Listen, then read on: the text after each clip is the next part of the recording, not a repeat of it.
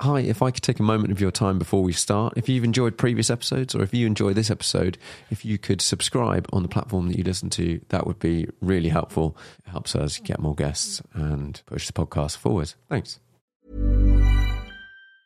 Wow. Nice. Yeah. What you're hearing are the sounds of people everywhere putting on Bombas socks, underwear, and T-shirts made from absurdly soft materials that feel like plush clouds. Yeah, that plush. And the best part? For every item you purchase, Bombas donates another to someone facing homelessness. Bombas. Big comfort for everyone. Go to bombas.com/ACAST and use code ACAST for 20% off your first purchase. That's bombas.com/ACAST. Code ACAST. Hey, it's Ryan Reynolds, and I'm here with Keith, co-star of my upcoming film, If, only in theaters May 17th. Do you want to tell people the big news? All right, I'll do it. Sign up now and you'll get unlimited for $15 a month and 6 months of Paramount Plus Essential Plan on us. MintMobile.com/switch. Upfront payment of $45 equivalent to $15 per month. Unlimited over 40 gigabytes per month. Face lower speeds. Videos at 480p. Active Mint customers by 531.24 get 6 months of Paramount Plus Essential Plan. Auto renews after 6 months. Offer ends May 31st, 2024. Separate Paramount Plus registration required. Terms and conditions apply if rated PG. Millions of people have lost weight with personalized plans from Noom. Like Evan, who can't stand salads and still lost 50 pounds. Salads generally for most people are the easy button, right? For me, that wasn't an option. I never really was a salad guy. That's just not who I am. But Noom worked for me. Get your personalized plan today at Noom.com. Real Noom user compensated to provide their story. In 4 weeks, the typical Noom user can expect to lose 1 to 2 pounds per week. Individual results may vary.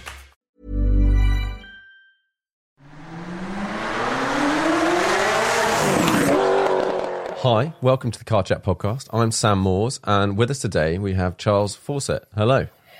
Hello. Hi, Sam. How are you? Very good, very good. Can you tell the audience a little bit about sort of who you are, what you do? Yes, Charles Fawcett. I'm based up at Thirsk in North Yorkshire. I'm in the old cinema right now, which is the showroom in North Yorkshire for Twisted Automotive. Twisted is a company that I've had for 22 years now. Actually, half my life. Wow. I've been Mr. Twisted, for better or for worse, almost. Twisted started up here in Thirsk. We're initially a Land Rover parts business. So we developed a number of tuning products for the Land Rover Defender mainly, some of the old Range Rovers and Discoveries as well. But more recently, the last sort of 10 or 12 years, it's been all about building Defender. And trying, where possible, to make them the best they can be. So we ship vehicles all over the world for all sorts of different people from all walks of life. And Defender is a common conversation. It's a leveler, which allows us to speak to all sorts of people about it. Yeah, it's definitely one of those cars that, like, a bit like a classic Mini. Defender's one of them. Like, all sorts of people are interested in them. You could have an insane garage, or you could have one Defender. Like that could be the thing.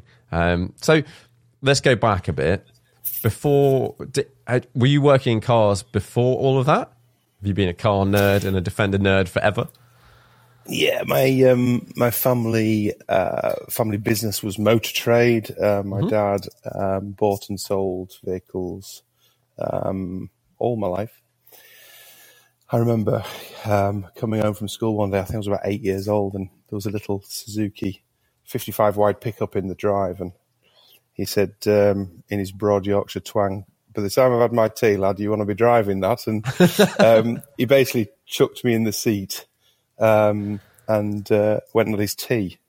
And from that day on, anything he came home in, I was very fortunate. We grew up, we rented a farmhouse on a working farm, and from the farmyard, there's a track up the side of the field. It was maybe only half a mile long, but there's an old cinder track, and I must have pestered him so much. Every single vehicle he came home in, it was, "Dad, can I set that up the track? Can I go over?" And at 11, 12-year-old, it was Saab turbos and Renault 5 turbos and anything interesting. He didn't buy and sell normal vehicles. It was always something different. So I was really fortunate to grow up with cars, around cars, learn a lot about them. We had a little paint shop at home. We had a little workshop, and I came across some really interesting vehicles. But I guess my passion for Land Rover came a little later. I think I was 11 when I got my first Land Rover. I bought a Series 3 109 from Panel Motor Auctions. My father would never give me any money, but he'd help me along with helping me buy and sell things. And I think the first car was a Renault 4 that was 30 quid, and I'd ragged it round the field for years. And I remember the cows eating some wiring under the dash. And anyway, we sold it for profit a few years later, and then it was a mini pickup, then it was a Suzuki Jeep, and it went on, and I got this Series 3 Land Rover from Panel Auctions. Panel was renowned then. They used to have a banger sale on a Tuesday night. And I think I gave £111 for this Series 3. It was missing and coughing and spluttering, and we took it home. And I sort of stood and watched while Dad made it work again. And that was my field car for a while.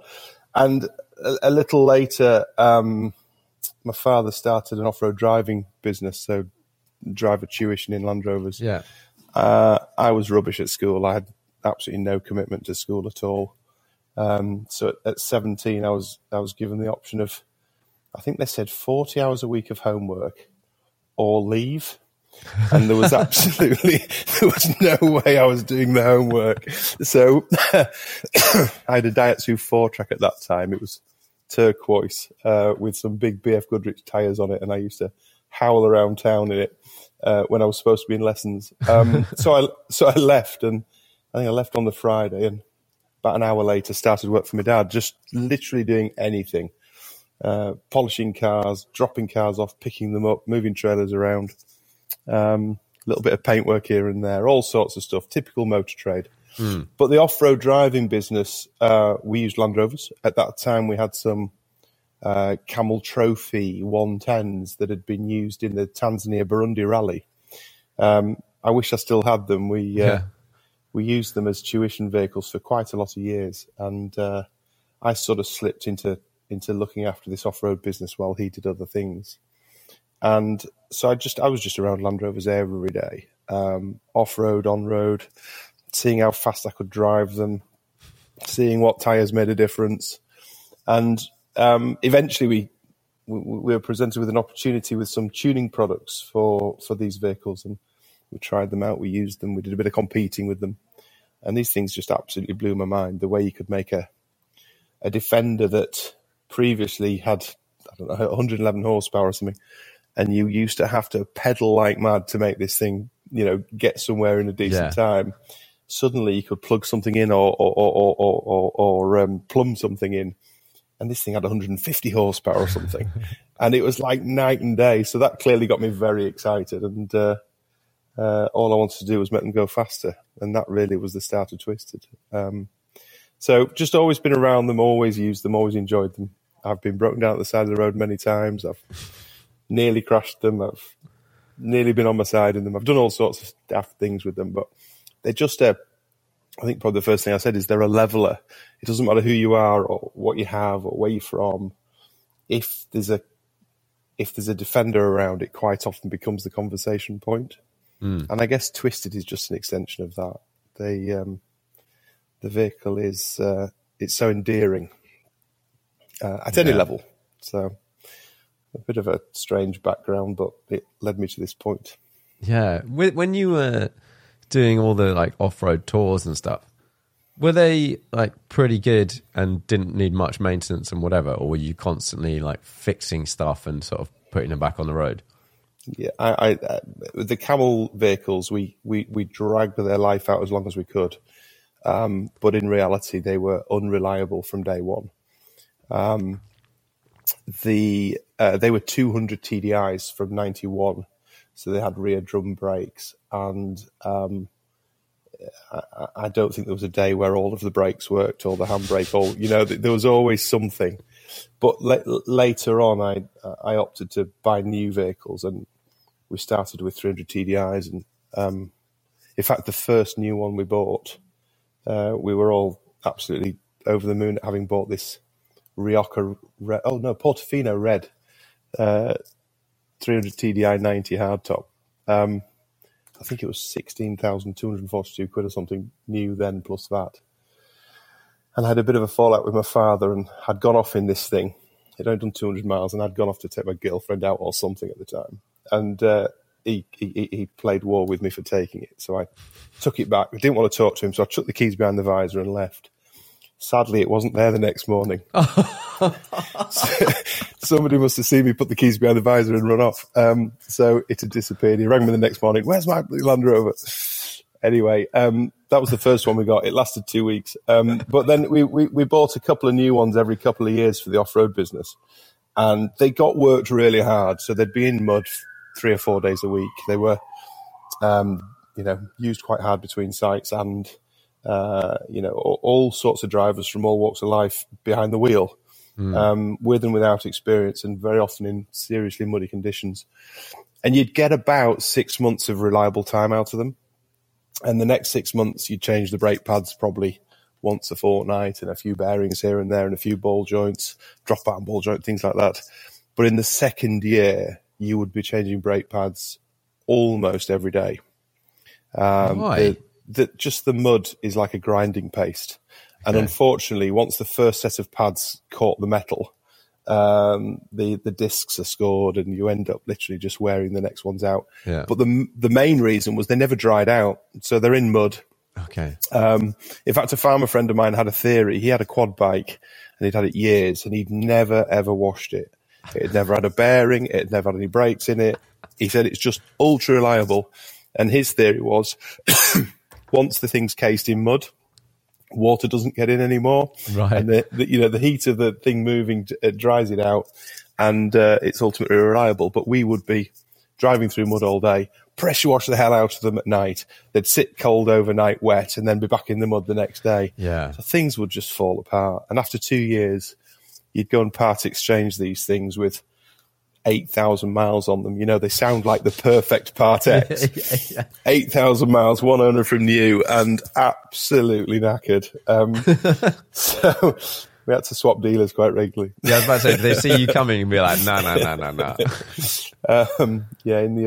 the end, we didn't get to Part X them.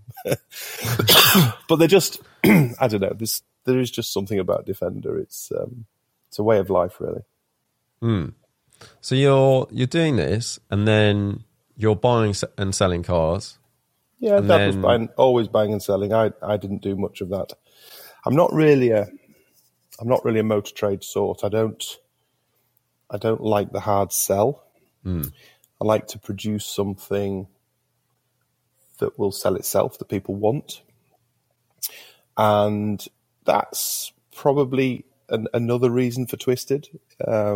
I just decided that if I made it good enough, I didn't need to sell it. It would in principle sell itself, So for a lot of years, I was almost the reverse of sales technique, But fundamentally, if you do it right and you get the right person sat in it, you don't really need to do a lot of selling. Yeah, they tell their mates about it. Yeah, that's the theory. Yeah. Yeah, that's so. How did the name Twisted come about? Well, everyone would say, "What you're doing? What you're making Land Rovers go faster?" It's a bit twisted. It didn't really make a lot of sense. That's one of the stories, and I'm sticking to it. Fair enough. Not a lot of logic in it, really. And then, so you started Twisted, and you say you originally were putting parts on cars. Initially it was half of my desk. So in the off-road centre, I had a desk in the porter cabin. I remember moving the office. I was based at the garage where Dad used to sell his vehicles from, and I had a little office there, and I used to run the off-road business from there and journey to the site. And eventually I said, look, Dad, if we buy a porter cabin, put it on the site, I don't need to travel back and forwards. And that was in probably 99, I think, 98, 99. I spent 2,600 quid on a porter cabin, a little office in one end, and a little meeting space. And at that point, Twisted took up half my desk. The other half was the off-road business. And then I needed a bit more space, so I took all the Twisted stuff home. And in reality, what I was doing then was I was having pipes made and exhausts made and intercoolers made and I had these little chip boxes that we used to import from Holland, and I just created a range of tuning products for Land Rover. And we were mainly a mail order business, so we would sell a lot of parts from the Land Rover magazines. It was too early for websites at that stage, albeit I think we probably got one in maybe 2000, 2001 or something. But it was just selling parts that we'd had developed, and every time they just worked. And as you said, Bob would tell his friend George, and George would ring up, "Can I have some of these? And can I make mine go a bit better than Bob's?" And it just becomes this sort of journey. And then you meet a customer that sort of says, "Look, I want these bits, but I can't fit them. My local garage won't have a clue what they're doing. Can you fit them for me?" So maybe I'd fit them on the drive, or maybe I'd get the local garage to put them on for him. And while he's there, he's saying, "Look, actually the suspension's a bit, it's a bit choppy," or what tyre would you fit? And it just evolves mainly through customer interaction. They challenge you almost, and I was never one to say no. So a few years down the line, we've gone from it being on half of my desk, then it was in my Wendy house in the garden at my little rented cottage, and then it took up the half of my lounge, and then I moved house and it was in my double garage. I used to have the courier come every day actually to my house. I lived in a little cul-de-sac,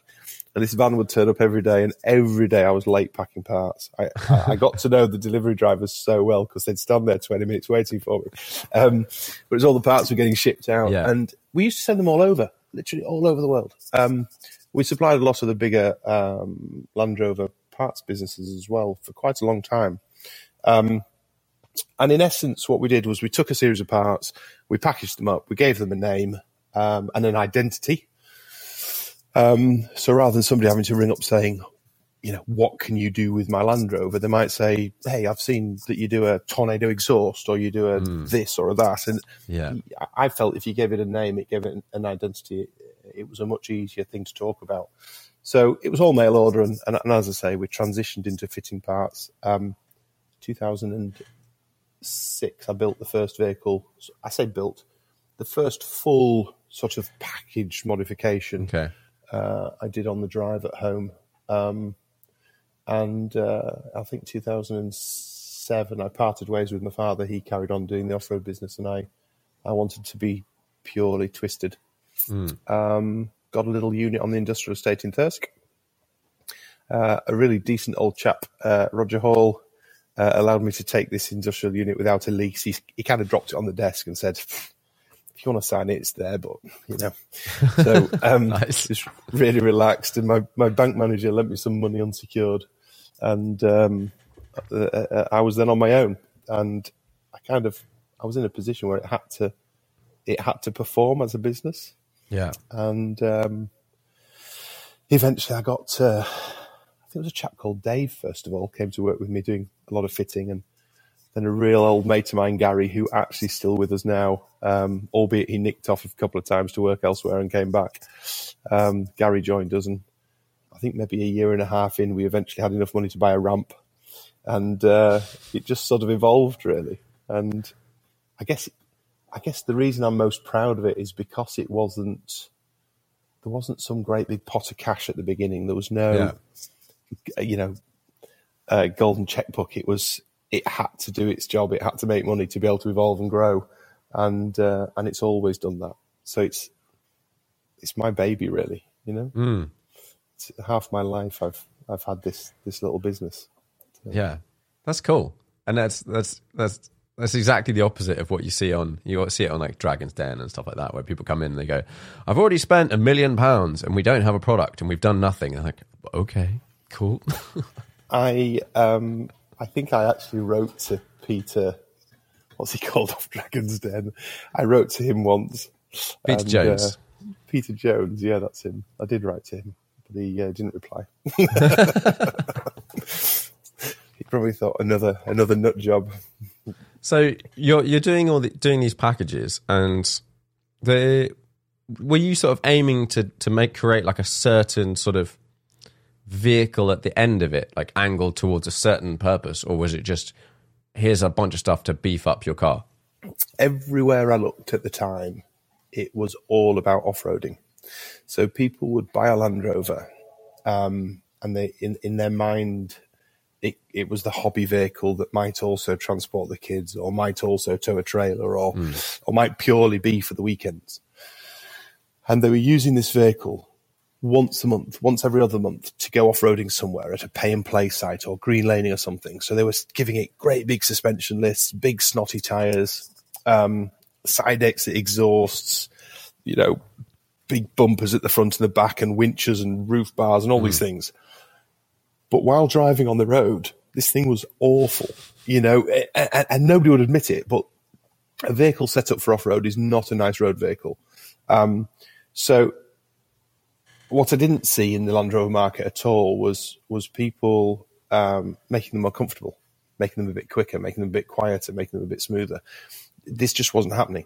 So that was the gap that I felt we could slot into. So we started with performance. Performance clearly covers many things, but we spent a lot of time on suspension, a lot of time on brakes, a lot of time on soundproofing and different types of materials, and then moved into all the other things you see now. But the reality was, the Defender was either a workhorse or it was an off-roader. There was nothing in between. So I wanted Twisted to stand out as doing something different. Yeah. The reality is now, everywhere you look, there are people making Defender better for the road, but there certainly wasn't back then. Yeah. It was quite different. Yeah.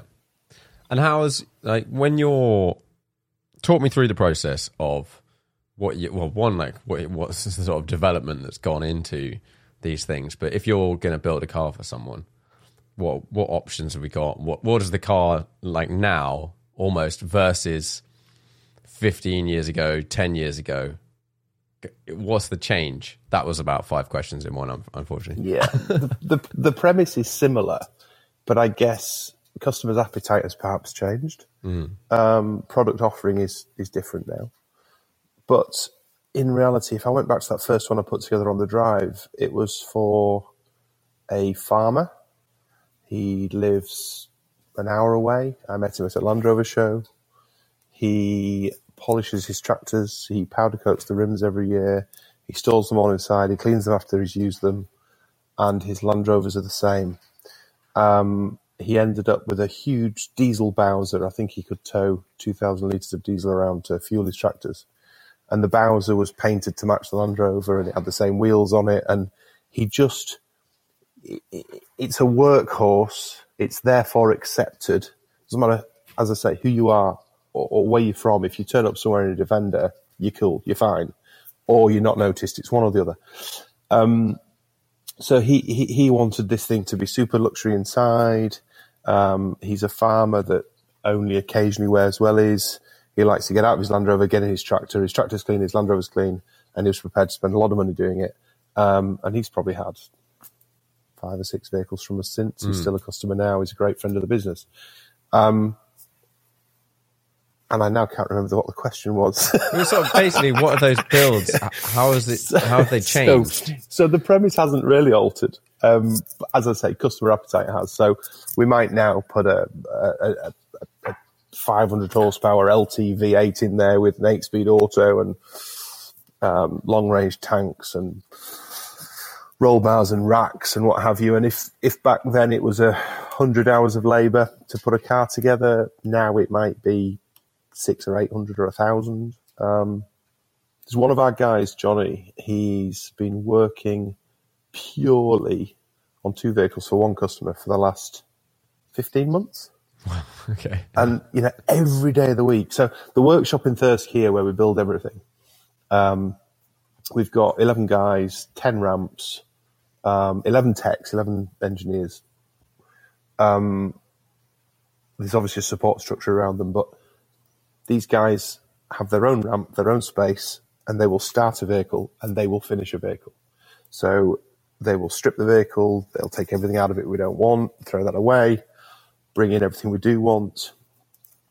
They'll test fit everything, they'll build it back up. Very often it's down to the ground, everything on the floor, nuts and bolts. Right. Chassis might be galvanized or powder coated, or undersealed. bushings, bearings, brakes, suspension, shafts, CVs, flanges, diffs, axle casings are coated, body goes off to be painted, interior disappears off to be trimmed, the different engine comes along, the different gearbox comes along, and all the ancillaries and bits and bats to make that all work, gradually gets built back up. They can be on it for hundreds and thousands of hours at times. And I think the commitment they show and the approach they take is they don't want production line, because production line they don't feel any reward from. Yeah. Production line is arguably more efficient. One man that's good at interiors, another man's good at wiring, another man's good at mechanical. But the reality is they want to build a car from start to finish and be able to put their name on it. They all have their own little name badges that they hide on the vehicle. They don't even tell us where they put them. So sometimes the customer won't even see that. Very often the branded components that we make, the branding is hidden. So a customer might grab his door handle, he can feel the branding, but no matter where you put your head, you can't see it. Okay, He knows it's there, nobody else does. The brand appears in subtle places, but we're building one, for example, just now for a customer, and it specifically he wants no branding. So we've had to regrind wheels, change steering guards, change door handles, change dial packs. Wheel nuts. Our wheel nuts are branded on the shank. He doesn't, it can't be seen, and it's not because he doesn't like the brand. He wouldn't have come to us if he didn't like it. He just doesn't want anyone to know that's what he's got. Yeah. So it's a really personal thing that we're doing, but it's not necessarily always about these 500,000 hour builds. I've just had a couple come in the showroom just now, visiting on holiday from Birmingham, and they just want advice on what seat to fit and what position to put it in, because he's told she's a little bit shorter. And we've lived and breathed these vehicles for so long. I'm not saying we are the absolute experts at all, but we know our way around them, and we know what works and what doesn't. And I think going back to the beginning,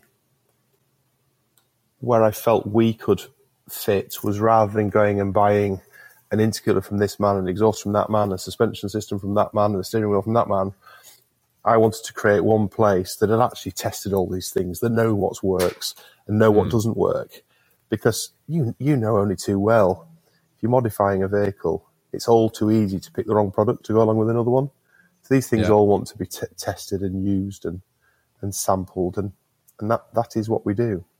We only build Defender, and have done now for a lot of years. All the techs have come pretty much from Land Rover, pretty much. A couple of guys, one guy from Bentley, one guy from Nissan at the minute. But they're all of the same mind. One of our longest standing techs, Nick, he actually came from a window company. He was making wooden windows, and he fancied a change. And he'd been there for 22 years or 23 years or something, and he fancied a change. And his eye for detail is incredible. He sees things that other people don't see. He didn't. In fact, it was probably a wind-up, but he failed a PDI one day for a guy because the front number plate was 2 mil lower on the left than the right. It was possibly a wind-up, but he just sees things people don't see. It's cool. Yeah. I don't think the other guy did. Yeah. That must be quite interesting from bringing in people from different industries. I don't know whether you've had much of it. Like someone, like you said, someone who's working on Windows or something. Their look, like the way they're going to look at stuff, is going to be different from someone that has worked at, JLR on XYZ. They're sort of formed into a certain process throughout their life. We all look at stuff differently. Have you found that that's sort of like added to the end product by having a mix of people?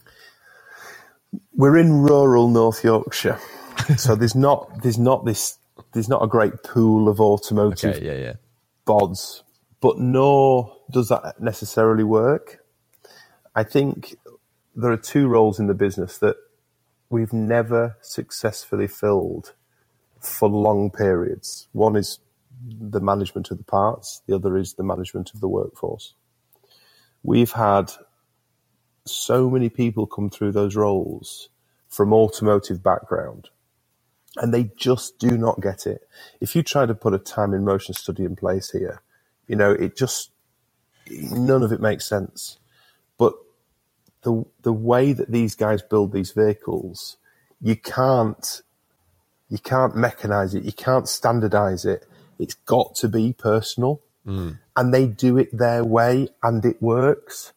It creates at times little issues. One guy might route a wire that way, another guy might route it that way, but they do it for a reason. And we've kind of just got to let the guys have free rein to be the best they can be. If we've got a workshop manager cracking the whip behind them, it just doesn't work. It's a very, very personal thing. And we can spend hours, I'll use Johnny as the example again. I always use Johnny. He's right in the middle of the workshop. He's been with us a long time, but Johnny will spend hours each week talking to his customers.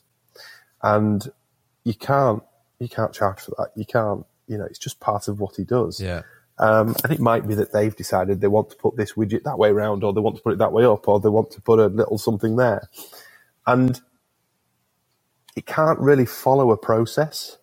It can't really be standardized because what we do is really personal. Yeah.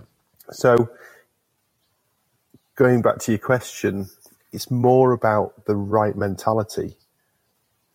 The way that you do the work, the way that you fit something is easily trained, but the mentality can't be trained. Yeah. You've kind of got to be a little bit OCD. Yeah. And actually, I sometimes wish we could have a film crew in the workshop, because the funniest of things happen mainly based around how far on the scale somebody is, but being on that scale is what makes them have that attention to detail. Yeah. I'm probably off the scale. I think certain industries and certain jobs, it's massively beneficial. I'm like that around certain stuff, and it annoys the hell out of some people. Like, you're doing something and you're like, look, come on. Like, that's just not quite right. You're like, look, if you just turned it 2 degrees to the left, it would line up.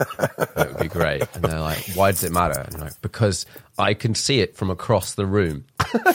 Yeah, but nobody else can. And other people can't. And then you're like, hang on a minute, is there much point in this? But I think those sorts of attention to detail is massively appreciated. You can't necessarily, a lot of people won't necessarily appreciate the one thing, but they will appreciate the sum of that level across a bigger project. Yeah. An example I use quite often in the mid 2010 or 11 or 12 or something, Land Rover on Defender, when they were producing them at that stage, they stopped fitting a wing washer. I don't know what the part's called, but we call it a wing washer. At the bottom of the front wings, there used to be a 3mm washer, which leveled the front wings. And if you look at Defender, it's the easiest thing in the world to draw, because the headlight panels are 50% of the size of the grille, and it's all boxy. And I noticed one day that these wings were now drooping at the bottom, and it wasn't square anymore. So we had to investigate, and sure enough, Land Rover had saved themselves 40p a vehicle by not fitting these wing washers. And at that time, it was probably a 3-hour job to fit these wing washers. Anyway, we got these particular wing washers made with a little slit in them so you could slide them in. But all of our vehicles, the wings are straightened. It's the silliest of things. But if that's not done, when you look at it, it's that 2 degrees out that you're talking about. It's just not quite right. And I'm not saying that we always get it right, because we don't. We're people. We're working with a flawed product. Yeah. Defender is, in every sense, flawed. The lads, towards the end of production, I got to do a couple of tours of the production line, and I remember the guy that was straightening the doors up. He was given 2 minutes a door, so 4 minutes. He had a rubber mallet, a Torx with a ratchet on the back of it, and a knee pad. And I'd have hold of the door, his knee was in the middle of it, then he'd bang it with a mallet and slam it 5 or 6 times, and you could obviously hear when it was slamming correctly. Yeah. And then he'd nip it up, run around the other side, do the other one. Our lads, they can spend 8 hours lining a door up. But that guy could only line his door up right if the other two dudes further down the line had fit the bulkhead in the same place. Yeah. And if you look at standard Defender when they come off the line, they are never the same. They are entirely different every time. And it all starts with the bulkhead, then the rear tub. And if those are millimetres out, by the time you get to the other end of the vehicle, you've got quarter of an inch of a problem. It is a flawed product, and we are still working with the original architecture. You know, we're using the original chassis, we're using the original panels. I'd dearly love to do a twisted version that didn't have all these flaws, but it's those flaws that make it endearing. So we iron out as many as possible. We get rid of as many of these quirks as we possibly can. But the reality is it's still a Defender. Yeah. And I do think we just need to keep a little bit of that. I call these things Defenderisms. I don't really know where the word came from, but it came out a few years back, and it needs to have some Defenderisms. Otherwise, it might as well just be any other car. Yeah.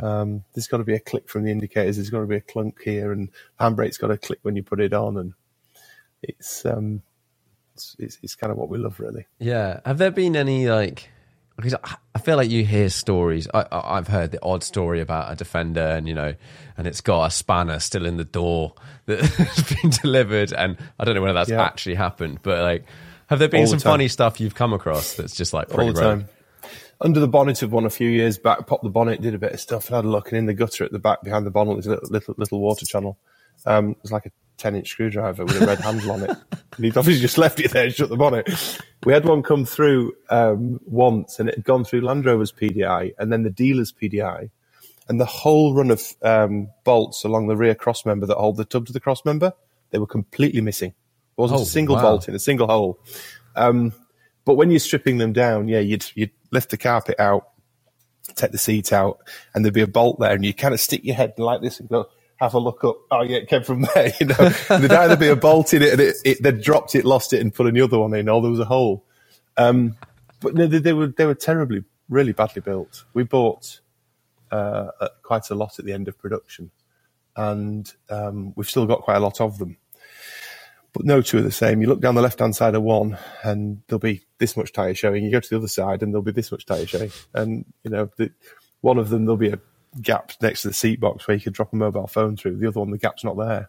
So they just vary. The variables in trying to rework these things are huge.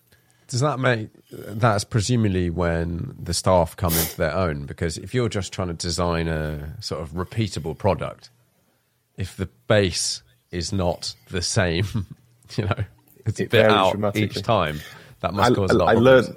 I learned this quite early on. I came across an intercooler manufacturer, and he was like you and I, a absolute attention to detail, second to none. He built this intercooler. I tested it. I loved it. And then he made a jig, and he showed me the jig, and the jig was a work of art. And this is where he would jig his intercoolers for us from. So we'd had this one, we tested it, we loved it, fitted it on my vehicle, and then I ordered 10 from him.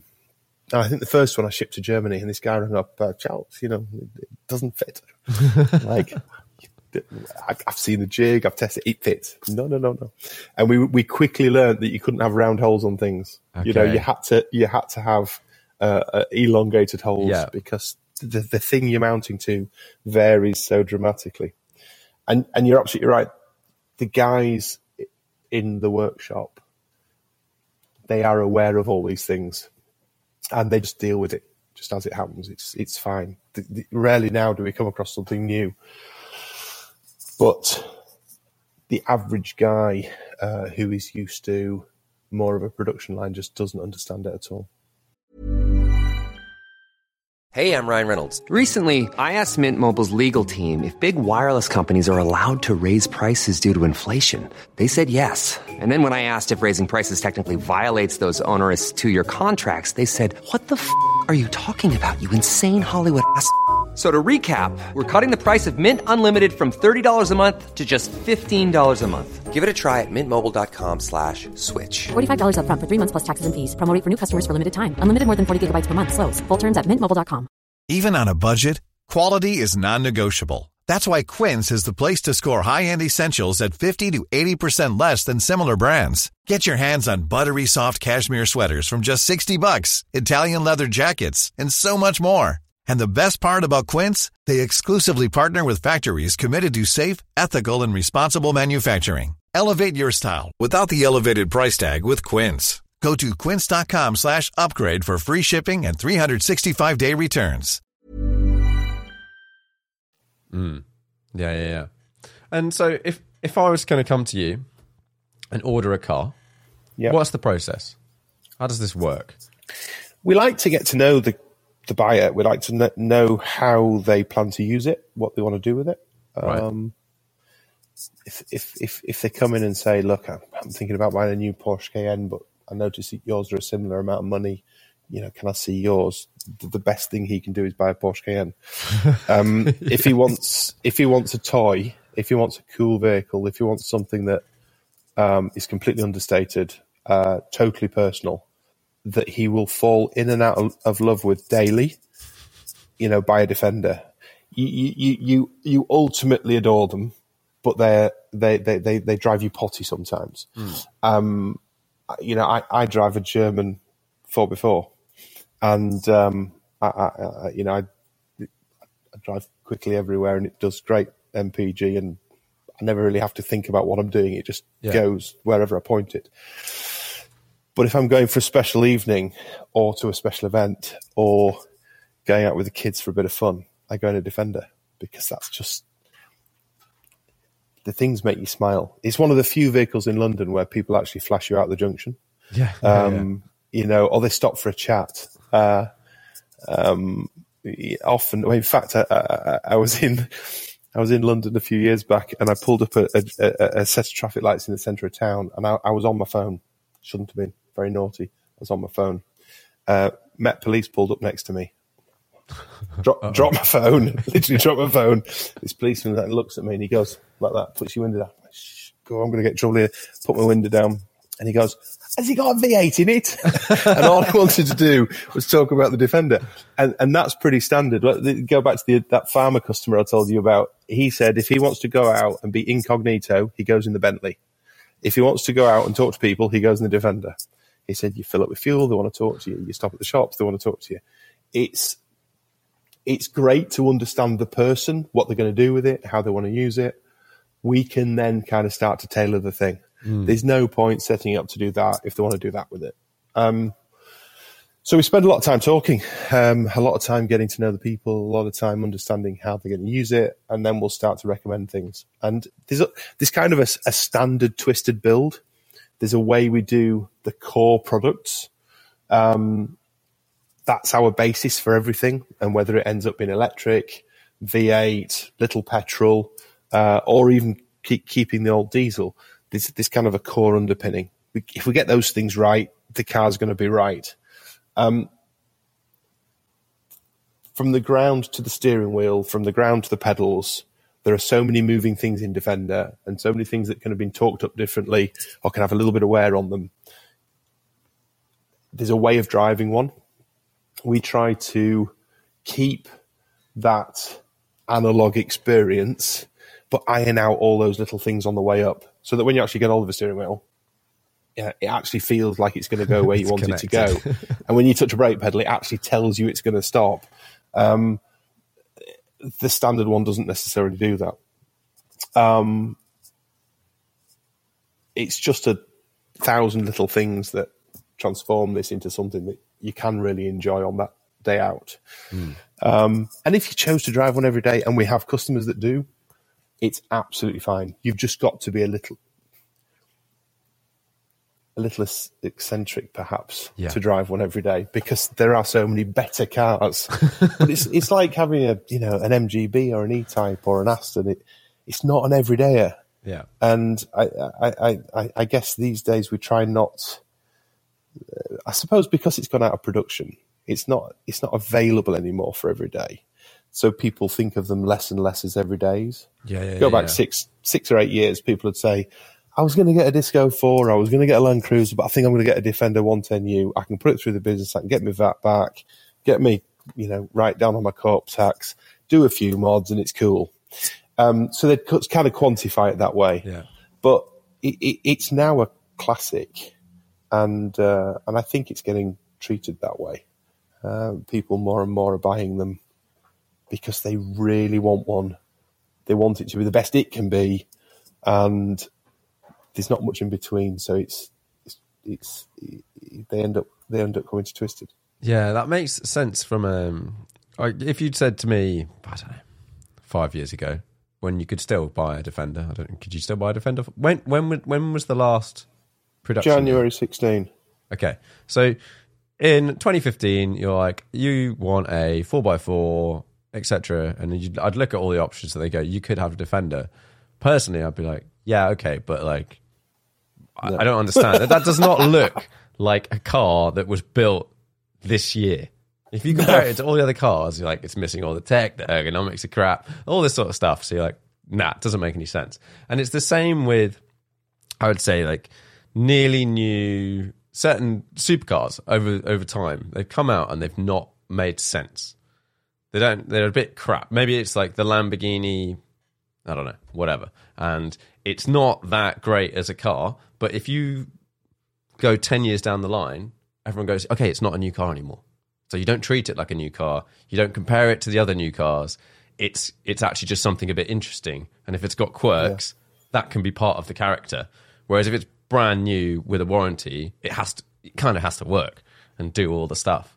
And I think this is transition time for that product. For the Defender is in transition. It's, you know, we said it was an instant classic the day they stopped building it. Prices soared. You know, they doubled and tripled in value at times. It's still in people's memory, so it's still quite sensitive. You know, it's still quite close to being. When Land Rover brought the new Defender out, that was a great milestone for us because it's clear that that's the modern Defender. And this old classic thing was, you know, clearly not production anymore. But it's still in people's minds. It's still fairly fresh. But the further away from production we get, the more classic it becomes. And I think while they were in production, you had to be a certain sort to want to drive one every day. Clearly lots were used for utility companies and, you know, they were workhorses. I saw one today on the side of the motorway. It was dragging it was a tree surgeon, you know, and he had a load of chipper on the back or whatever on the back, chipper on the back or something, so the people are still using them for work, but it's becoming quite different. They're not thought of now how they were, and I think give it another 5 years, it'll be a super classic. But they are, and always have been, something that they put a smile on your face when you drive them. You look at all the classics; none of them make sense really. If we're going to box it off as a car, you know, we would all drive the same thing, wouldn't we? Yeah. Because it just gets you from A to B, and you know, you'd base it on economy and comfort and refinement or something. Yeah. Defender, classic car, they don't fit in that box at all. So you've got to be on a scale somewhere to want to be in them regularly. But I think the lifestyle that surrounds Defender makes it a pleasure. Something that because I'm not in the sort of Defender sort of space. Like, I've not been a massive fan. I've sort of appreciated it from afar over the years. But when the new Defender came out, there's sort of the stuff you sort of heard, everyone was saying, was, you know, you get a lot of people being like, oh, it's now too expensive, and, you know, blah, blah, blah, blah, blah, blah, blah. And then, you'd hear the sort of counterpoint of going, well, who's buying it? And there was always I feel like there was a lot of people that were moaning about the fact that it's changed, who weren't necessarily going and buying new ones. Was that true in your experience, or not so much? JLR had a challenge, and their challenge was to recreate something that had been in people's hearts for 60 years. While Defender itself didn't come around till sort of 1990, that shape has been with us since 48. To to recreate that was always going to be a huge challenge. What they've created is a brilliant new car. I think if their marketing and PR machine had not tried to sell it as being a natural progression, if they'd not added in a few Defender quirks, if they'd just said, look, we've created a new car, it's the bomb, I think it would have been easier to accept. I think if they'd not called it Defender, if they'd called it Defender 2, it would probably have helped. But there is this huge aftermarket for classic Defender. And a lot of these people, no matter what you said to them, you know, they would not drive a Toyota Land Cruiser. It had to be a Land Rover. It's got to be a Land Rover, you know. They wouldn't drive anything other than what they have. And because they are so involved in that, when somebody says this is the new version, they are just going to hate it. Give it time; they'll get used to this new one, and it'll be fine. But the reality is, JLR weren't aiming at those people. JLR were aiming at a completely new audience, and using the history of the Defender to give it some legs. But what they've made is a brilliant new vehicle. And at some point, I think it's really good. I'll buy one at some point and I'll use it for towing and it'll be a great truck.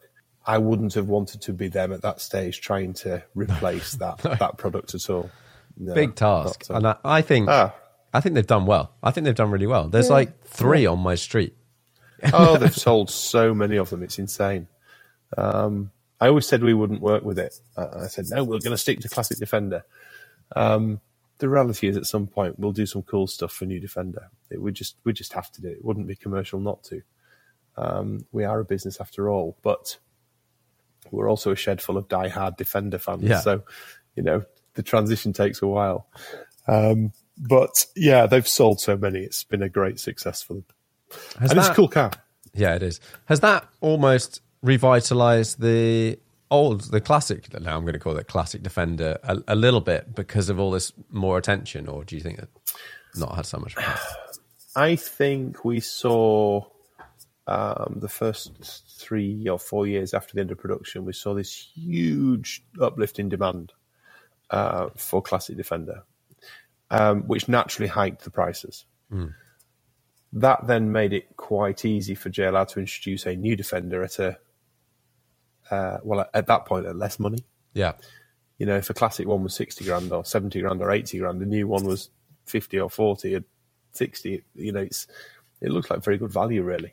I think probably when New One came out, classic Defender leveled, possibly dipped a little bit. I think all this news about the Grenadier, the other product, which is it was going to be a British-made natural successor to the classic Land Rover Defender. I think it's ended up being made in France or somewhere. That as well will take some demand away from classic Defender. But the reality is there's a finite supply of classic Defender. They're not building anymore. Yeah. You pay a lot of money for a good one right now, and they're only going to go one way in value as supply lessens. Yeah, presumably good cars. Yeah.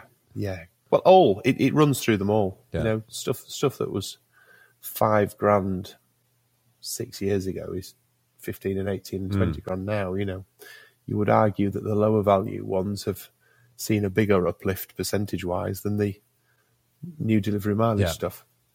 But it's an interesting space to see it moving around. Yeah, but we'll never see anything like it again. It's physically not. It's not possible to build something like Defender anymore. No, it doesn't make sense. I remember going down the production line about a week before they ended production, and they stopped the line because a vehicle had a fault. It turns out it was one they were building for me. And there's like 6 engineers looking under the bonnet trying to work out which pipe was the wrong way around or something. But I actually met the 2 boys that fit the bulkheads, and their job was to fit bulkheads all day, every day. Yeah. Woof, woof, woof, bulkheads. And they were a pair of absolute characters. I got them to sign the chassis as it went past them. And it was all about the people. Whereas the Range Rover line, I think the optimum for the Range Rover line was a vehicle every 48 seconds or something. I think on that day they were 1 minute and 10 or something. But these vehicles are just off the line, whereas the Land Rover line was about every hour and a half something would pop out the other end. Yeah. It was a totally different process. And there's a lot of love for that, isn't there? Yeah, I think so. And if I was working in a factory, I mean, I don't know, but if I was working in a factory, this shift from, you're at your car, working on one car for, well, one, it would have been you would have built the whole thing. And then it was like, okay, you're at your station for 4 hours. And then it's like hour and a half. And then it's like, no, 30 minutes. And then it's 20 minutes. And then someone else does the next little bit. And then there's a robot. Like that must be, I mean, mentally like challenging the smaller that gap gets. You wouldn't be able to work in that factory because you'd be trying to straighten everything up. Yeah. Definitely not a JLR one. Stop! You're 2 degrees out. I might be okay in a German factory. Yeah. No, I don't know. I don't think I could do it. Yeah. No. So right, in terms of the models you offer, you do the base car, which has a certain level of work, and then actually, as these now get older, presumably you're going to have to start doing more restoration as well. Yeah. Restoration is quite different to what we've done in the past. Mostly we would start with a new vehicle in the past. Yeah. Take it apart, put it back together how we want it. Restoration is kind of body goes to the left, chassis goes to the right, engine and running gear in the middle, and then it all comes back together again. It takes up more space. It's different logistics. A lot more remedy work. And a lot more labour intensive. Yeah. We're still working with new vehicles. We've still got a stock of new undriven vehicles to work from, and we'll continue to work through those. It's a nice asset to be sitting on, actually. Yeah. It was quite a juggle when we decided to buy them. Yeah. Quite comical, really. Land Rover, one of the guys from Land Rover Corporate called me and said, Charles, you've had a few cars this year. Do you want to put an order in before the end of production? I said, probably do. I don't know what I want. And then the dealer called me, Ripon Land Rover at the time. Howard, what a character. Charles, yes, my friend, do you want to order some cars? I said, I probably do, yeah, I don't know what. And it kind of rumbled on for a few weeks. And then I got a call from this dude at Land Rover, and he said, Charles, there's a policy meeting, and we're going to stop supplying modifiers. And if you don't get your order in, you're not going to get any cars. I'm like, oh, right. Okay. So I think I was in the car coming up the M40. I think I was with my father. And I literally scribbled, and I've got it somewhere, a tiny little piece of paper in a tiny little pad. And I scribbled sort of, January 10, February 15, March, And I got to 240 vehicles. And at the time, we were building about 60 a year for customers. So I thought, well, that's 4 years. By the time we've got rid of them all, the new Defender will be out, and we'll do something with that. So I penned an email on this BlackBerry I had to this dude at Land Rover and said, can I order? And I ordered 6090 hardtop, 6090 station wagon, 6110 Utes, and 6110 station wagon. I said, I don't know what colours I want yet, but I want them all to be XS, and this is the quantity. And can I have them monthly over the 12 months from January to December of 15 when you stop production? And he replied, he said, Charles, thank you for a brilliant order. And that was that. And they all went quiet for about 3 months. And then I was invited to a meeting at the dealers, and the call was, rather than Charlie, it was, hello, Mr. Fawcett, can you come for a meeting? I said, yeah, of course I can. Yeah, no problem at all. Why are you calling me Mr. Fawcett was my first thought. But anyway. He wants money. Off we went. Well, off we went to this meeting, and I'm sat there in this room full of faces I didn't recognise. Howard was in the corner, who I'd always bought my Land Rovers off. And this other dude from Land Rover, I recognised him, but there's a load of suits I didn't know. And this guy came from nowhere and said, right, Mr. Fawcett, yes, a cup of tea, pour this silver teapot, cup of tea. And, right, so these vehicles that you were talking about having, I'm thinking this is not going where I thought it was going to go. It just seems that we haven't quite got the capacity to build enough vehicles. And so You're just going to have to go and buy them wherever you possibly can. No, what do you mean? What do you mean by that? I've been waiting 3 months for you to confirm, and we're 3 months further in, and demand's increasing, and they're getting harder to find. What do you mean you're not building enough? Well, we're just, and they kind of waffled on, and then he used this term. What was it? Frustrated contract was what he said. I'm thinking that sounds like a legal term, and I'm just a simple Land Rover bod. I'm thinking that sounds legal to me. Better stop this meeting here. So off I went, and I got a bit of advice, and the advice was, you've sent them an order, they've replied to your order, they've said thank you for your order, that's a contract. Yeah. So I went back to them and I said, we need these cars, we're relying on you supplying them, it's the backbone of our business. Anyway, they tried to stop us having them because clearly demand had increased, they didn't want to sell them to us. And that was kind of the start of the fallouts with the manufacturer, which have gone on and they're still going on now.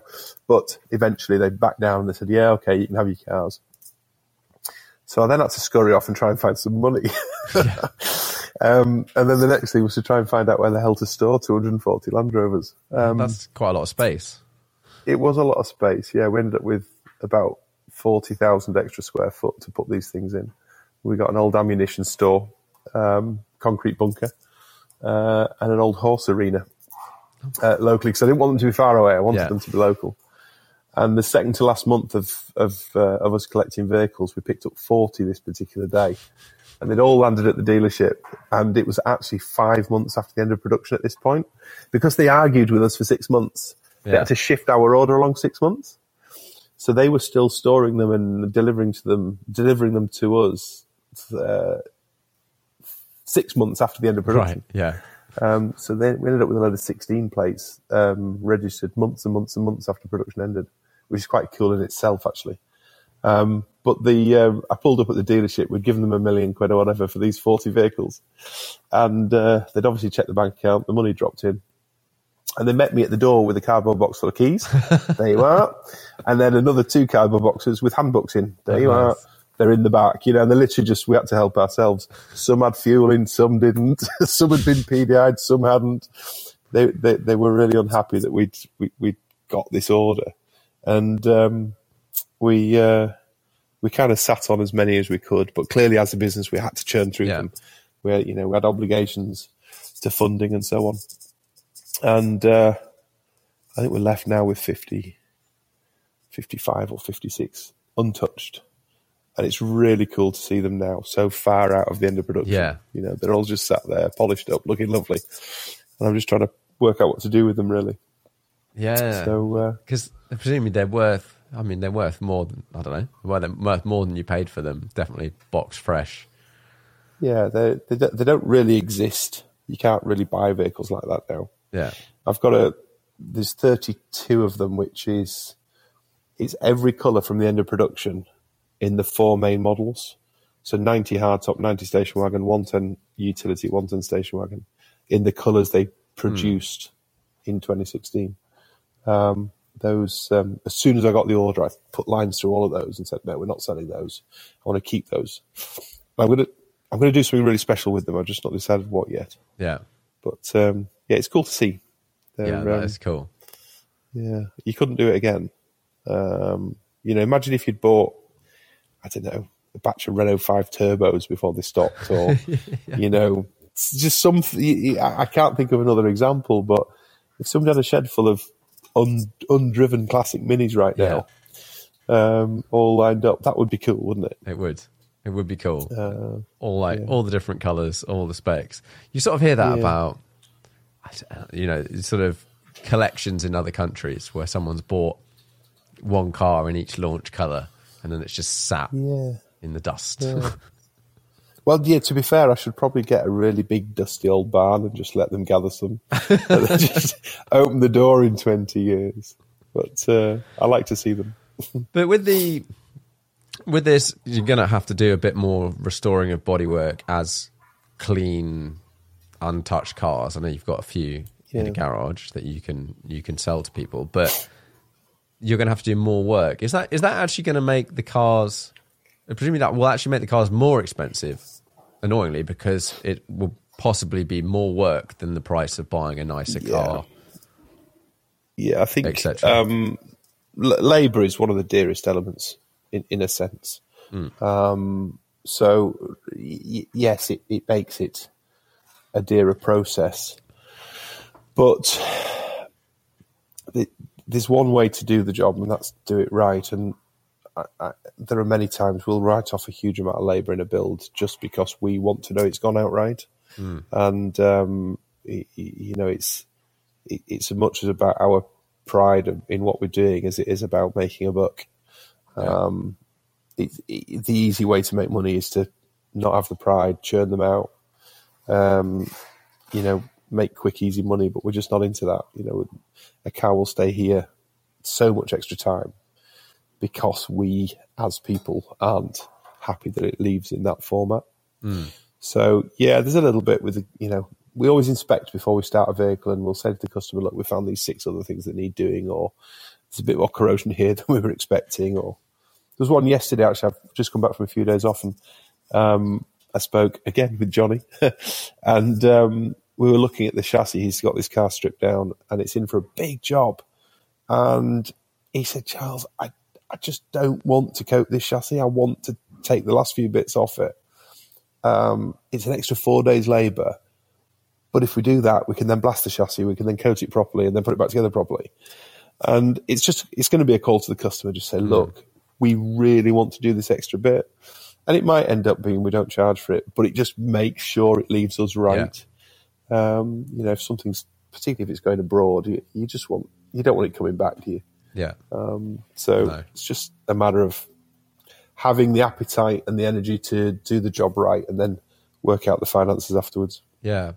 I've heard this sort of theory on buying a sort of box fresh, let's say classic. So, something that's been in a barn, it's done 0 miles and it's untouched.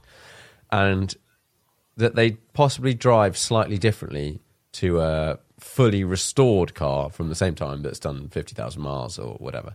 Have you noticed anything in Defender? Let's say you've done one that was like older, a bit more beaten up, versus you've taken a box fresh one and done it. Could you tell the difference? Of course you could. We when building a vehicle, make so many changes that it could never be compared to a box fresh. The bushings are different, the brakes are different, the suspension's different, everything's changed. So it has a different style. But if you were to take a 50,000 mile one that's been used every day and the one that's not been driven, the 50,000 miler will probably feel better, albeit probably a bit more clunky than the brand new one.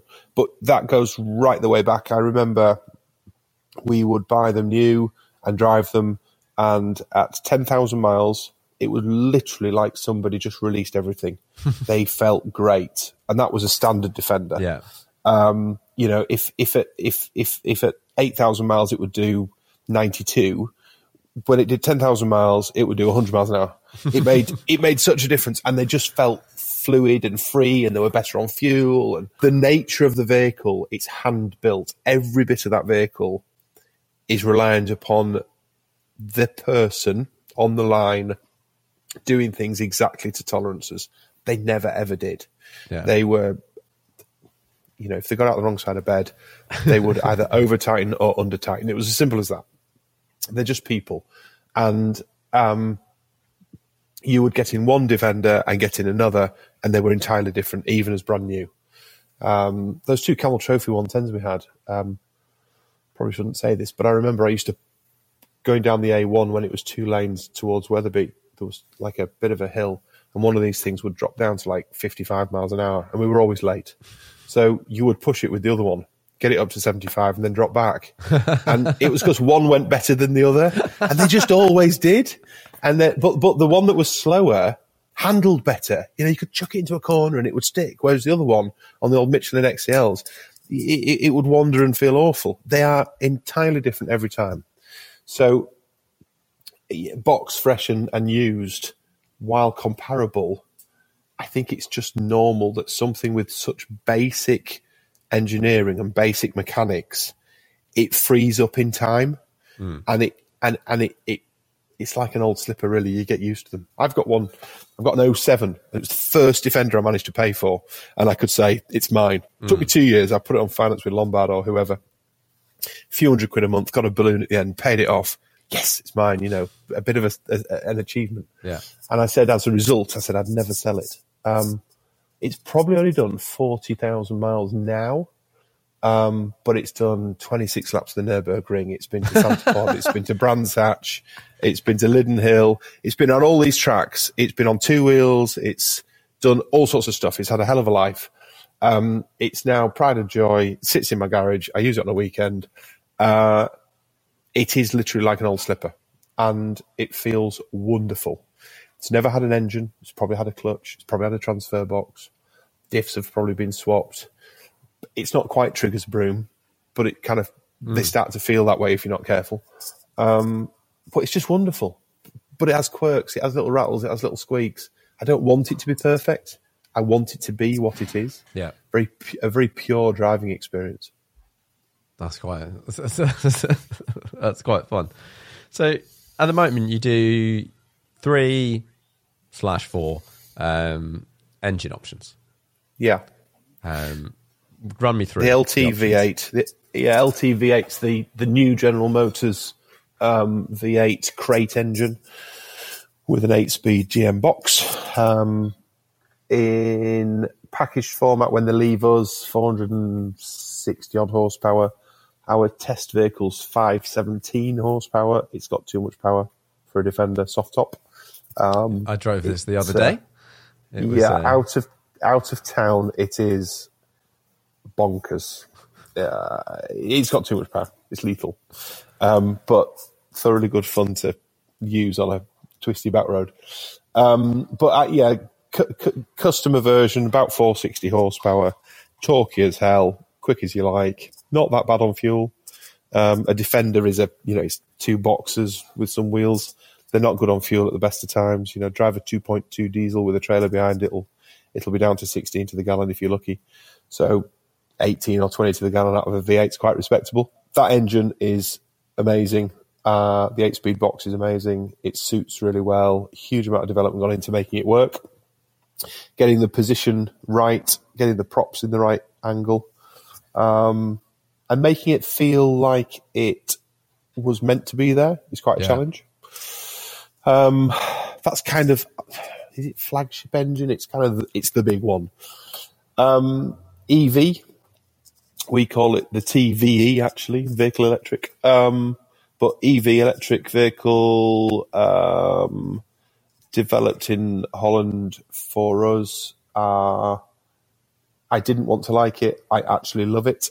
Brilliant around town, brilliant on the open roads, pulls like a steam train, quiet as you like. Get to 50 miles an hour, you don't know you're in an electric vehicle. You could be in a diesel, petrol, whatever.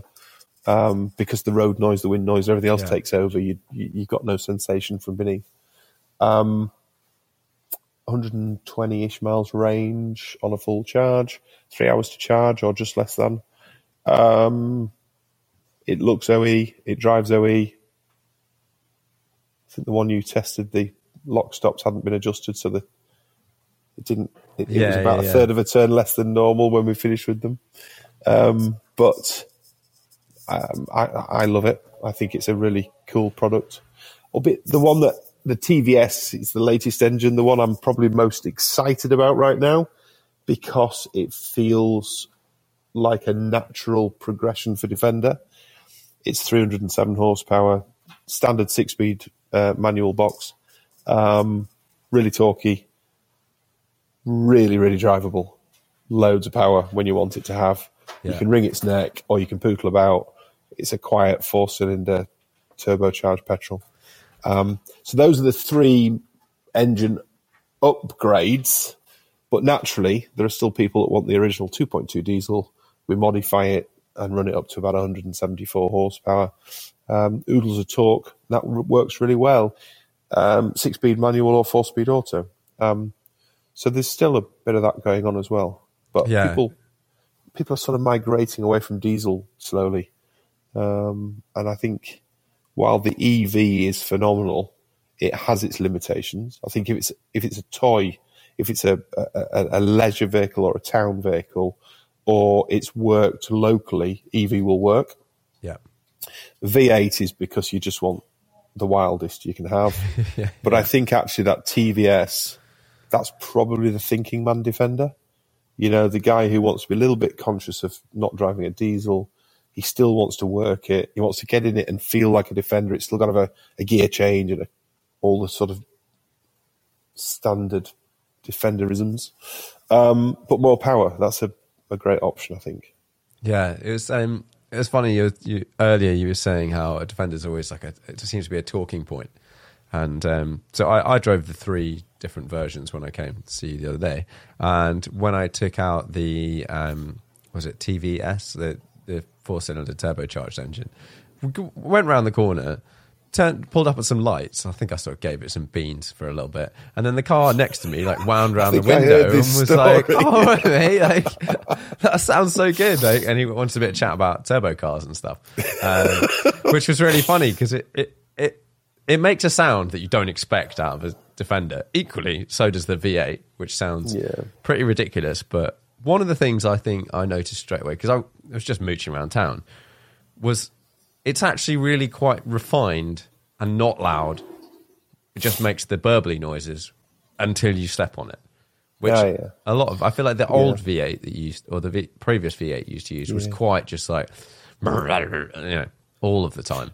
The previous was the LS. We did the LS first of all in 2012. Yeah, late 2012 we started on it, finished it early 13, and actually took it on Gumball.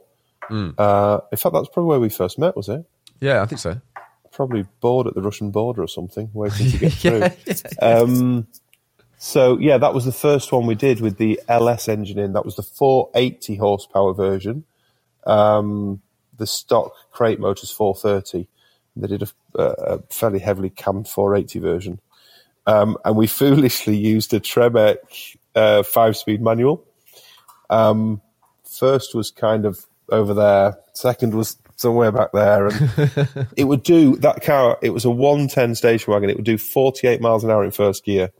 It would do 74 in second, 110 in third, and about 130 in fourth. Fifth was pointless, really. But the worst gearbox and clutch combination for driving around St. Petersburg and Warsaw and all those other places where you need to be on and off the clutch all the time. But yeah, I did 4,800 miles in that in 10 days, rang its neck. It was brilliant. And then we put them into production, and I think we did 96 or 97 of them in the next 9 years, up until us starting with the LT. The LS was a brilliant engine. We never had one fail. We never broke a drive line. It worked, but it was noisy. It was quite rude. It was quite ostentatious at times. You couldn't be discreet in it. Yeah. So our learning from that was this new LT. It had to be subtle. It had to be really gentle on the throttle. The LS was pin sharp on the throttle. The moment you touched it, poof, wants to be away. LT, we spent a huge amount of time mapping. And honestly, LS, the first one we did, we developed everything ourselves, learnt a lot, tripped ourselves up a few times. Then we did another one with a slightly different gearbox in it. And by then, there was a few other firms had done bits as well. And we kind of brought a few bits of a few other people's stuff together with our own and ended up with a conversion. But the reality is we didn't develop that entirely. We couldn't afford to. We didn't have the time to. And there were more economical paths we could take. LT, from start to finish, we've controlled the development. So, you know, the billet components to fix the thing together, the mounts, the bushings, the mapping, the cooling pack, every bit of it is twisted. In essence, we've got more time to do it and more money to do it this time. So, you know, we could own every bit of it. Yeah. And therefore mapping to make it quiet in traffic, exhaust, so that it's not in your face and noisy. We could do a lot more with it and spend a lot more time on it.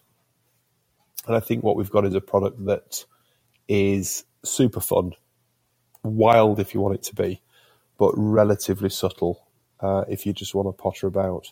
which I think is a great bit of middle ground. Yeah. There's a bit more induction noise now. It was all about exhaust before. We're more about induction now. So the driver gets more involved, but the people around him don't necessarily notice it. Yeah. No, it felt like a very refined but mad product. Like, yeah. I think when I got out of it, I was chatting in like, this is you in podcast mode. I was saying, if the sort of refinement level in terms of the driving of, you could very slowly reverse it round a corner up a hill, and it wouldn't make loads of noise, wouldn't be going any of that stuff, and it just did it. And you're like, okay, yeah, this would tick the box of being able to just drive it and not cause those problems. In terms of how has the uptake been? When did you launch that model? That was recently. Was that recently? Yeah, literally in the last few weeks. We've built 6 customer vehicles quietly in the background. Okay. The first couple were people that understood that this is going to be an evolution. It doesn't just work from day one. We've done a lot of running around to keep on top of that. We've learned a lot with every vehicle we've built. If we're just building a stock standard vehicle for somebody, we always do 500 test miles anyway.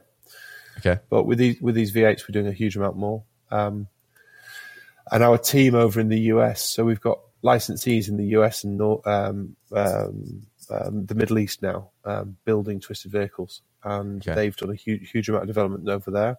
But what we soon learnt with the work they're doing over there is the end product finishes up different, right? And the environment in which it's used is different, and we have different wants and needs to their customers.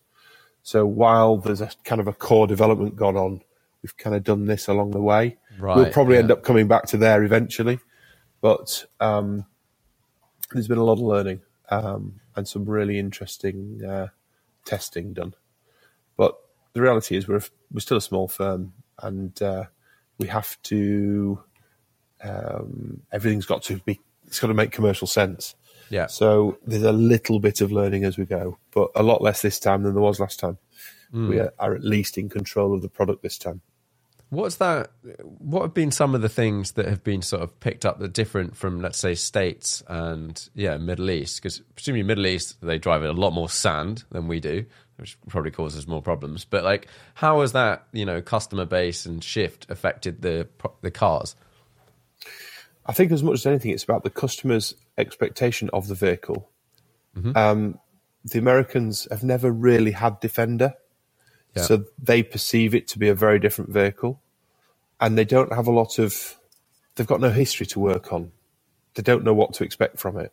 Yeah. So they might want paddle shift. Mm-hmm. They might want lightning fast gear changes. They might want loads of noise. But over here, there's a want to have it built exactly how the customer wants it, and for them to be able to use it how they want to use it. But they also want to try and keep some of its heritage and history, and keep it in a box. And I think Middle East is different again. The products they fundamentally finish up very differently. That core twisted sort of underpinning, but the end product is very different. The guys in the States really want something almost stand out, where over here it's almost the opposite. It kind of wants to be a little bit under the radar. You want to hide it, debadge it. Yeah. It's getting more and more like that as well. It's if something's shouty, it doesn't really work over here now. It stands out too much. Yeah, you don't get let out of junctions as much. No, you don't. No. Albeit with all that power, you just dive out anyway. Go over the verge, side of the road, use the off-roadness. I did that the other day. I was out with Nick. I mentioned Nick earlier. He's the guy that came from the Winder firm. And we went testing. We went off up the A19, up the dual carriageway. And as I'm coming back, I'm watching the fuel gauge. I'm thinking, we're getting really close with this as to whether we're going to get back. And about 10 miles before we got back to work, it starts chugging.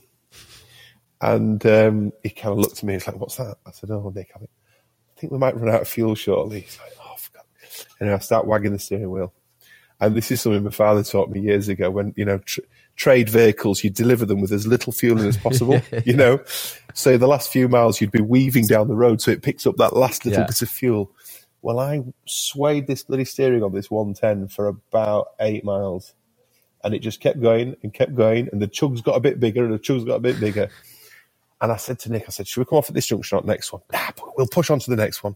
And we got to this junction, and as we're coming down the slip road, I'm thinking, I just hope there's nothing queuing at the bottom of the slipway. Anyway, sure enough, there's 5 or 6 cars queuing. So I said, hold on, Nick. And we went up the grass, round the back of round the back of all the traffic cones, round the back of this telegraph pole, and then literally rolled onto the fuel station forecourt. You literally couldn't do that in any other car. One, you would upset everybody that was queuing. Yeah. But two, you'd have broken something. But because it's a Defender, they're like, oh, it's just a Defender. It's fine. They'll be the local farmer. I remember, actually, it must have been on Gumball. I remember getting to a petrol station, and whoever was driving, it could have been you, just like rolled into the petrol station over, curbs, everything, boom, boom, boom, boom, boom, straight up. And you're like, yeah, obviously, that's the Defender. That's what they're going to do. That's how they roll. My pal Matt, he drove. So we had 4 vehicles on that rally. Tony Hawk took one that we'd built for him. Tony Hawk, Mike Escamilla. Is he rooftop? I think he is. BMX dude. And the guys from MTV Brazil, I don't know if you remember them, Lucas and... Anyway, crazy guys. Brilliant fun. And then my pal Matt and his best pal Ollie, they drove another 110 for us. And I remember Matt telling me this story. And in Poland, do you remember if there was roadworks, they wouldn't put traffic lights up or anything. They'd just put some metal trunking through the grass and out the other side. And you'd kind of go around really slowly and back up onto the road. Yeah. Anyway, he said he was flying down this road in this diesel 110 as fast as it would go, and then all of a sudden roads closed and there's this metal trunking, and there was some form of supercar like pottering through it, because obviously he didn't want to damage anything. And he said, I passed this thing about 70 miles an hour on this metal trunking fully sideways trying to keep hold of this Land Rover. In fact, the same guy, we got black flagged at Brands Hatch for drifting. We took this Land Rover of mine down there to a race car live event, and first lap out, I can't remember which the corner is, but you come down the hill, left-hand corner. He pitched it in. Well, we were full opposite lock from about 80 yards before the corner, right the way through it, out the other side, and immediately got black flagged. And these marshals were like, you're drifting, you can't drift. And Matt was like, I'm not drifting, I'm just trying to get around the corner. And we've got this amazing set of photographs of Matt literally fully crossed up about 70 miles an hour in this Defender. And again, coming back to the whole Twisted story, Twisted seems to have brought people to it who are so passionate about what we do and the Defender that they've carried us in many ways. Matt was a customer. I met him at Bruntingthorpe. He heard our TD5 exhaust system or what? Yeah, exactly. Yeah, he drifted past us in a Holden. 2 minutes later, he's in his old blue TD5. He heard our exhaust, bought one, and then bought lots of bits. And he's become a really great friend. And anytime there's driving to be done, Matt comes and does it. Nobody ever asks for any money. It's just what we do. And it's kind of, what am I trying to say? It's the Defender conversation that leads on to other things. And we've met so many amazing people and built so many incredible vehicles. And it all comes back to the same thing. It's Defender. It's just a cool lifestyle to be around. Yeah. And, Matt, as an example, he won't drive his every day. He probably doesn't drive it 10 times a year, but he will never ever sell it. It'll always be his baby, I remember getting a call years ago from a guy. He must have rung me 7 times over the period of a week, and I was always just too busy to have a conversation with him. And eventually he got hold of me. I was driving somewhere. I chatted with him and just broad Yorkshire speak, told him what was good, what was bad, what he should, what he shouldn't do. And eventually, toward the end of the call, he said, yeah, okay. He said, I want one for the road and I want one for off-road. And I want one to do this, one to do that. I said, yeah, fine. And then he mentioned something. I said, no, you don't want to bloody do that. No, do it like this. Anyway, he said, ping me a quote. If I like it, I'll buy him. So pinged him a quote that evening, and he replied that evening. I said, I'll have him. And at that time, it was a big order for 2 cars. It's 2010, I think. And I replied, I said, great, thank you. I only knew it was Ferris. I said, thank you. Just send us your contact details for sending you an invoice. It was the King of Malaysia. And I'm literally just talking to him normally like any other bloke. Yeah. And I probably should have been watching my P's and Q's and bet he all the loved rest of it. it. But, do you know, he's had so many cars off us now. And, you know, he sends us text messages and pictures of what he's been up to. And what I'm trying to say, I think, is Defender is just a leveler. And if the two parties are passionate about that product, it's great. You know, we have a lot of fun doing what we do. Yeah, that's fun. I think that is a great point to start meandering slowly into the end of the podcast, which is the five questions. Oh, God. Do you have, we may have come across it already, but do you have a most memorable driving trip or journey?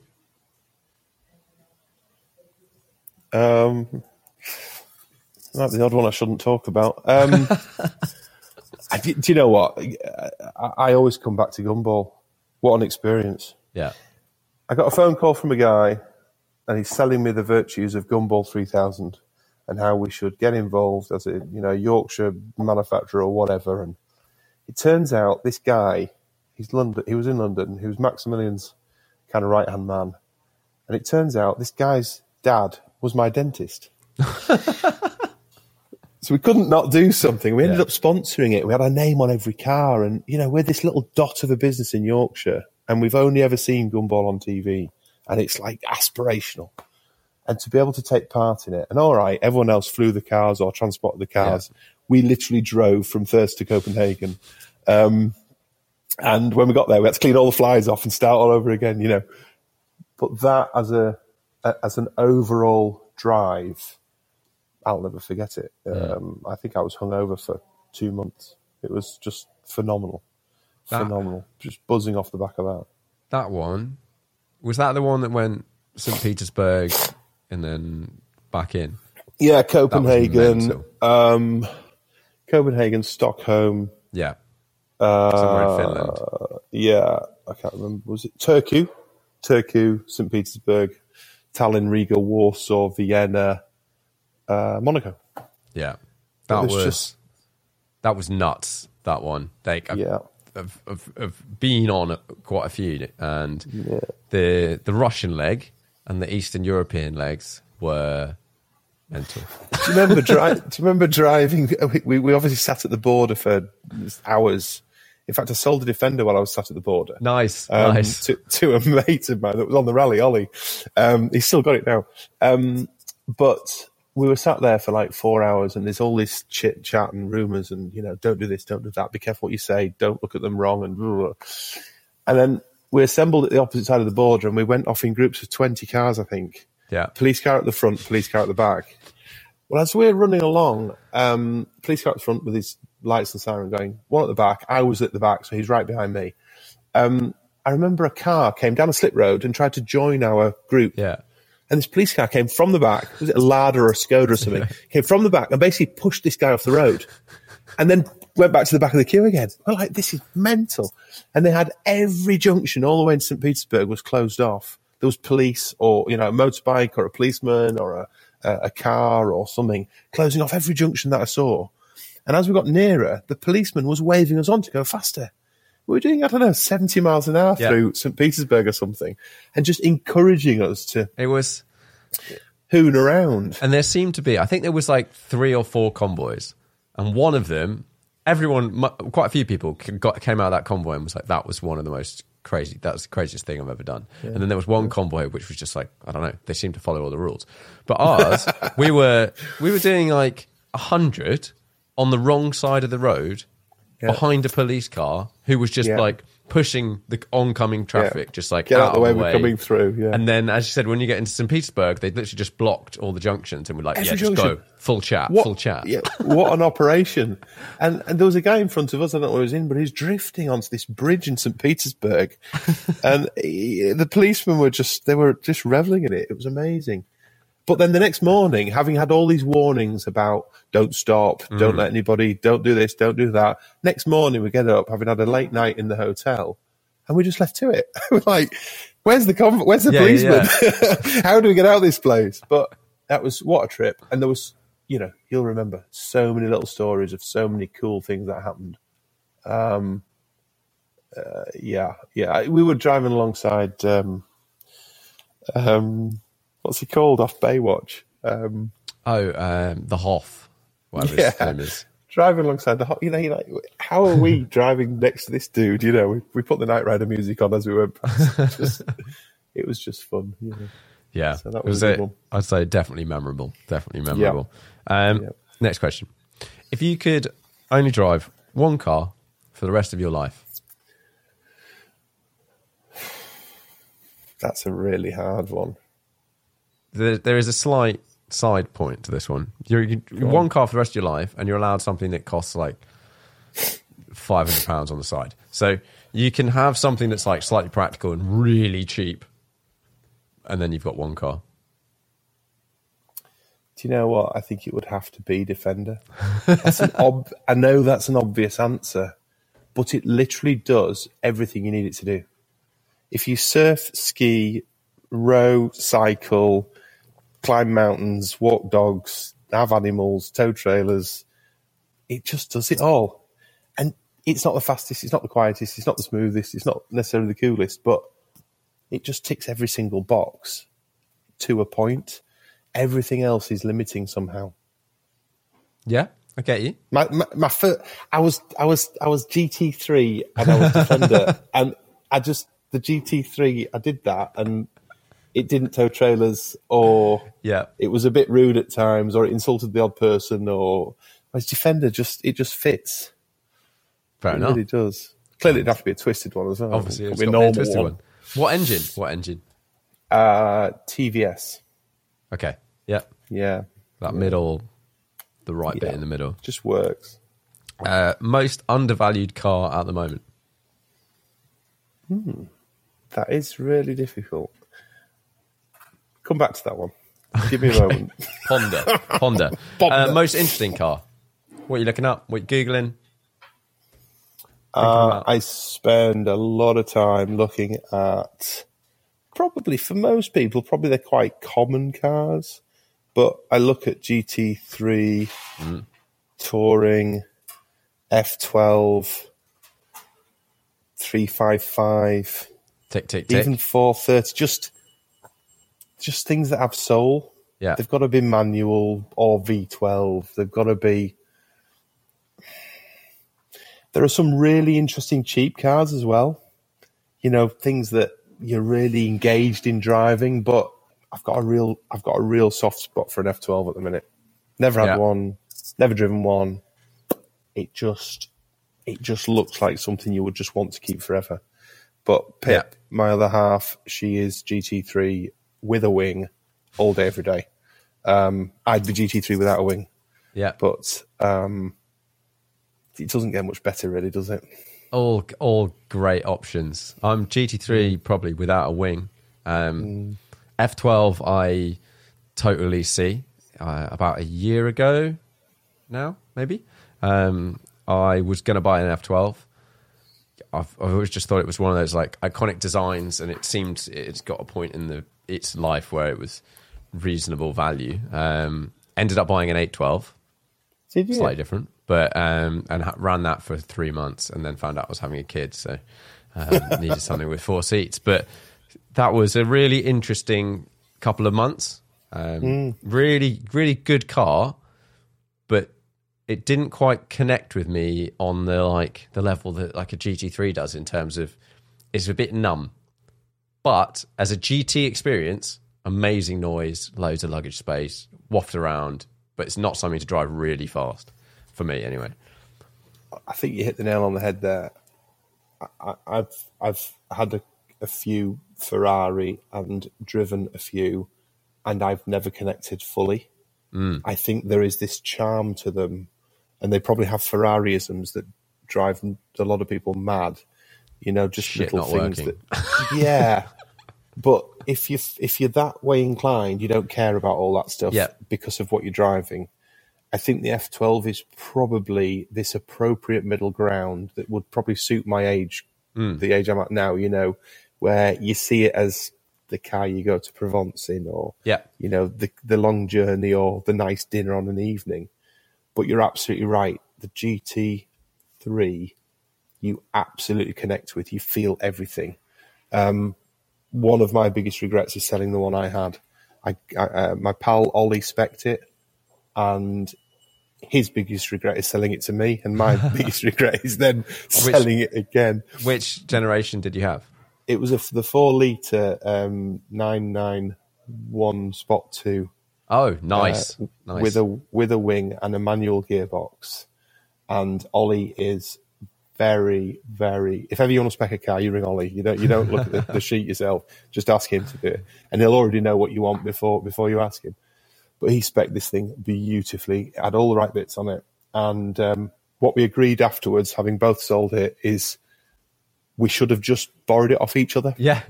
Just got it back. I just pinged it back and forth. He actually went on and bought a Touring after that. Yeah. And again, he probably regrets selling that, but that's probably one car, other than Pip and I arguing whether it should or shouldn't have a wing. Yeah. That's probably one car that if I could get back, I would. Brilliant piece of engineering. Yeah. Amazing. And a nice, like, blend of the, like, this sort of old, because, I mean, they're not that old at that point, but, like, old and really new. You're still manual, but it's actually kind of quite refined, but still has the nuts engine that's like when you put your foot down, it's really loud inside. Oh, the noise that thing made. Just, phenomenal. So what good. A car. Right. And Defender and 911, sorry. Yeah. Defender 911 and Discovery or Range Rover is probably the garage. Okay. Well, the next question is five-car garage. Okay, well, it's F12, GT3, short wheelbase Defender, long wheelbase Defender, and a Range Rover. Sorted. Probably an RS6 if I'm allowed 6. Well, no, you're not. But, yeah. And was there one you skipped? Was it most undervalued? The Did you most skip that? undervalued. I find that one really hard. It is hard. To be honest, right now, I think that really is hard because I don't look at anything in the marketplace and go, that seems cheap or priced under what I feel like it should be. Everything's gone a bit mad. It has. And how long will it last? Unknown. I think possibly not necessarily undervalued because they're not undervalued. If you can get certain new cars, we're in a certain point in time when buying a new car makes some sense. Whereas previously, I would say buying a new car never really makes any sense unless it's something super limited and special. But for me, I think once supply catches up, that bubble's going to burst in a big way. Yeah.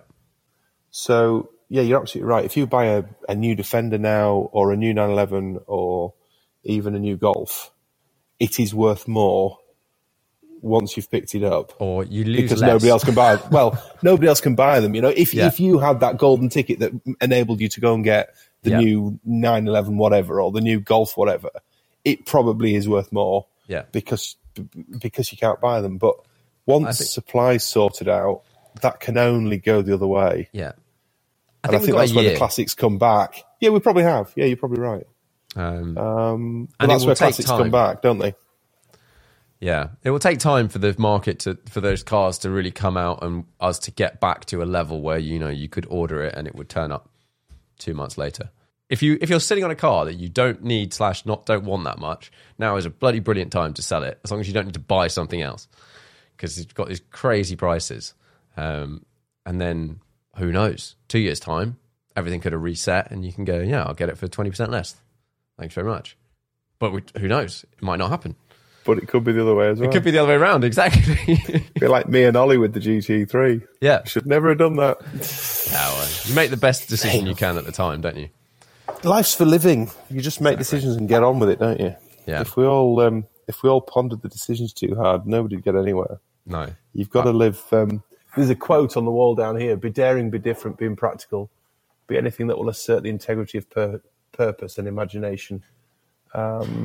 against the plate safers, creatures of commonplace, and saves the ordinary. Cecil Beaton, and a customer of mine, John Lewis, gave me that quote, and he said, "Live by that," and he's absolutely right. Yeah, just make things happen.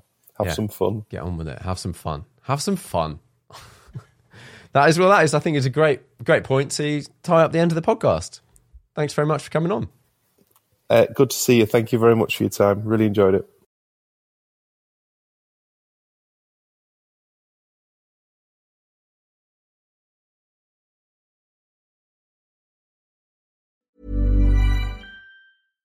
Hi, I'm Daniel, founder of Pretty Litter. Cats and cat owners deserve better than any old-fashioned litter. That's why I teamed up with scientists and veterinarians to create Pretty Litter.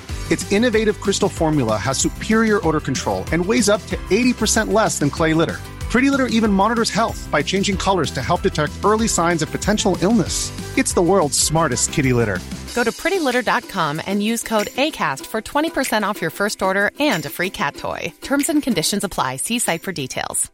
Imagine the softest sheets you've ever felt. Now imagine them getting even softer over time. That's what you'll feel with Boll & Branch's organic cotton sheets. In a recent customer survey, 96% replied that Boll & Branch sheets get softer with every wash. Start getting your best night's sleep in these sheets that get softer and softer for years to come. Try their sheets with a 30-night guarantee. Plus, get 15% off your first order at bollandbranch.com. Code BUTTERY. Exclusions apply. See site for details.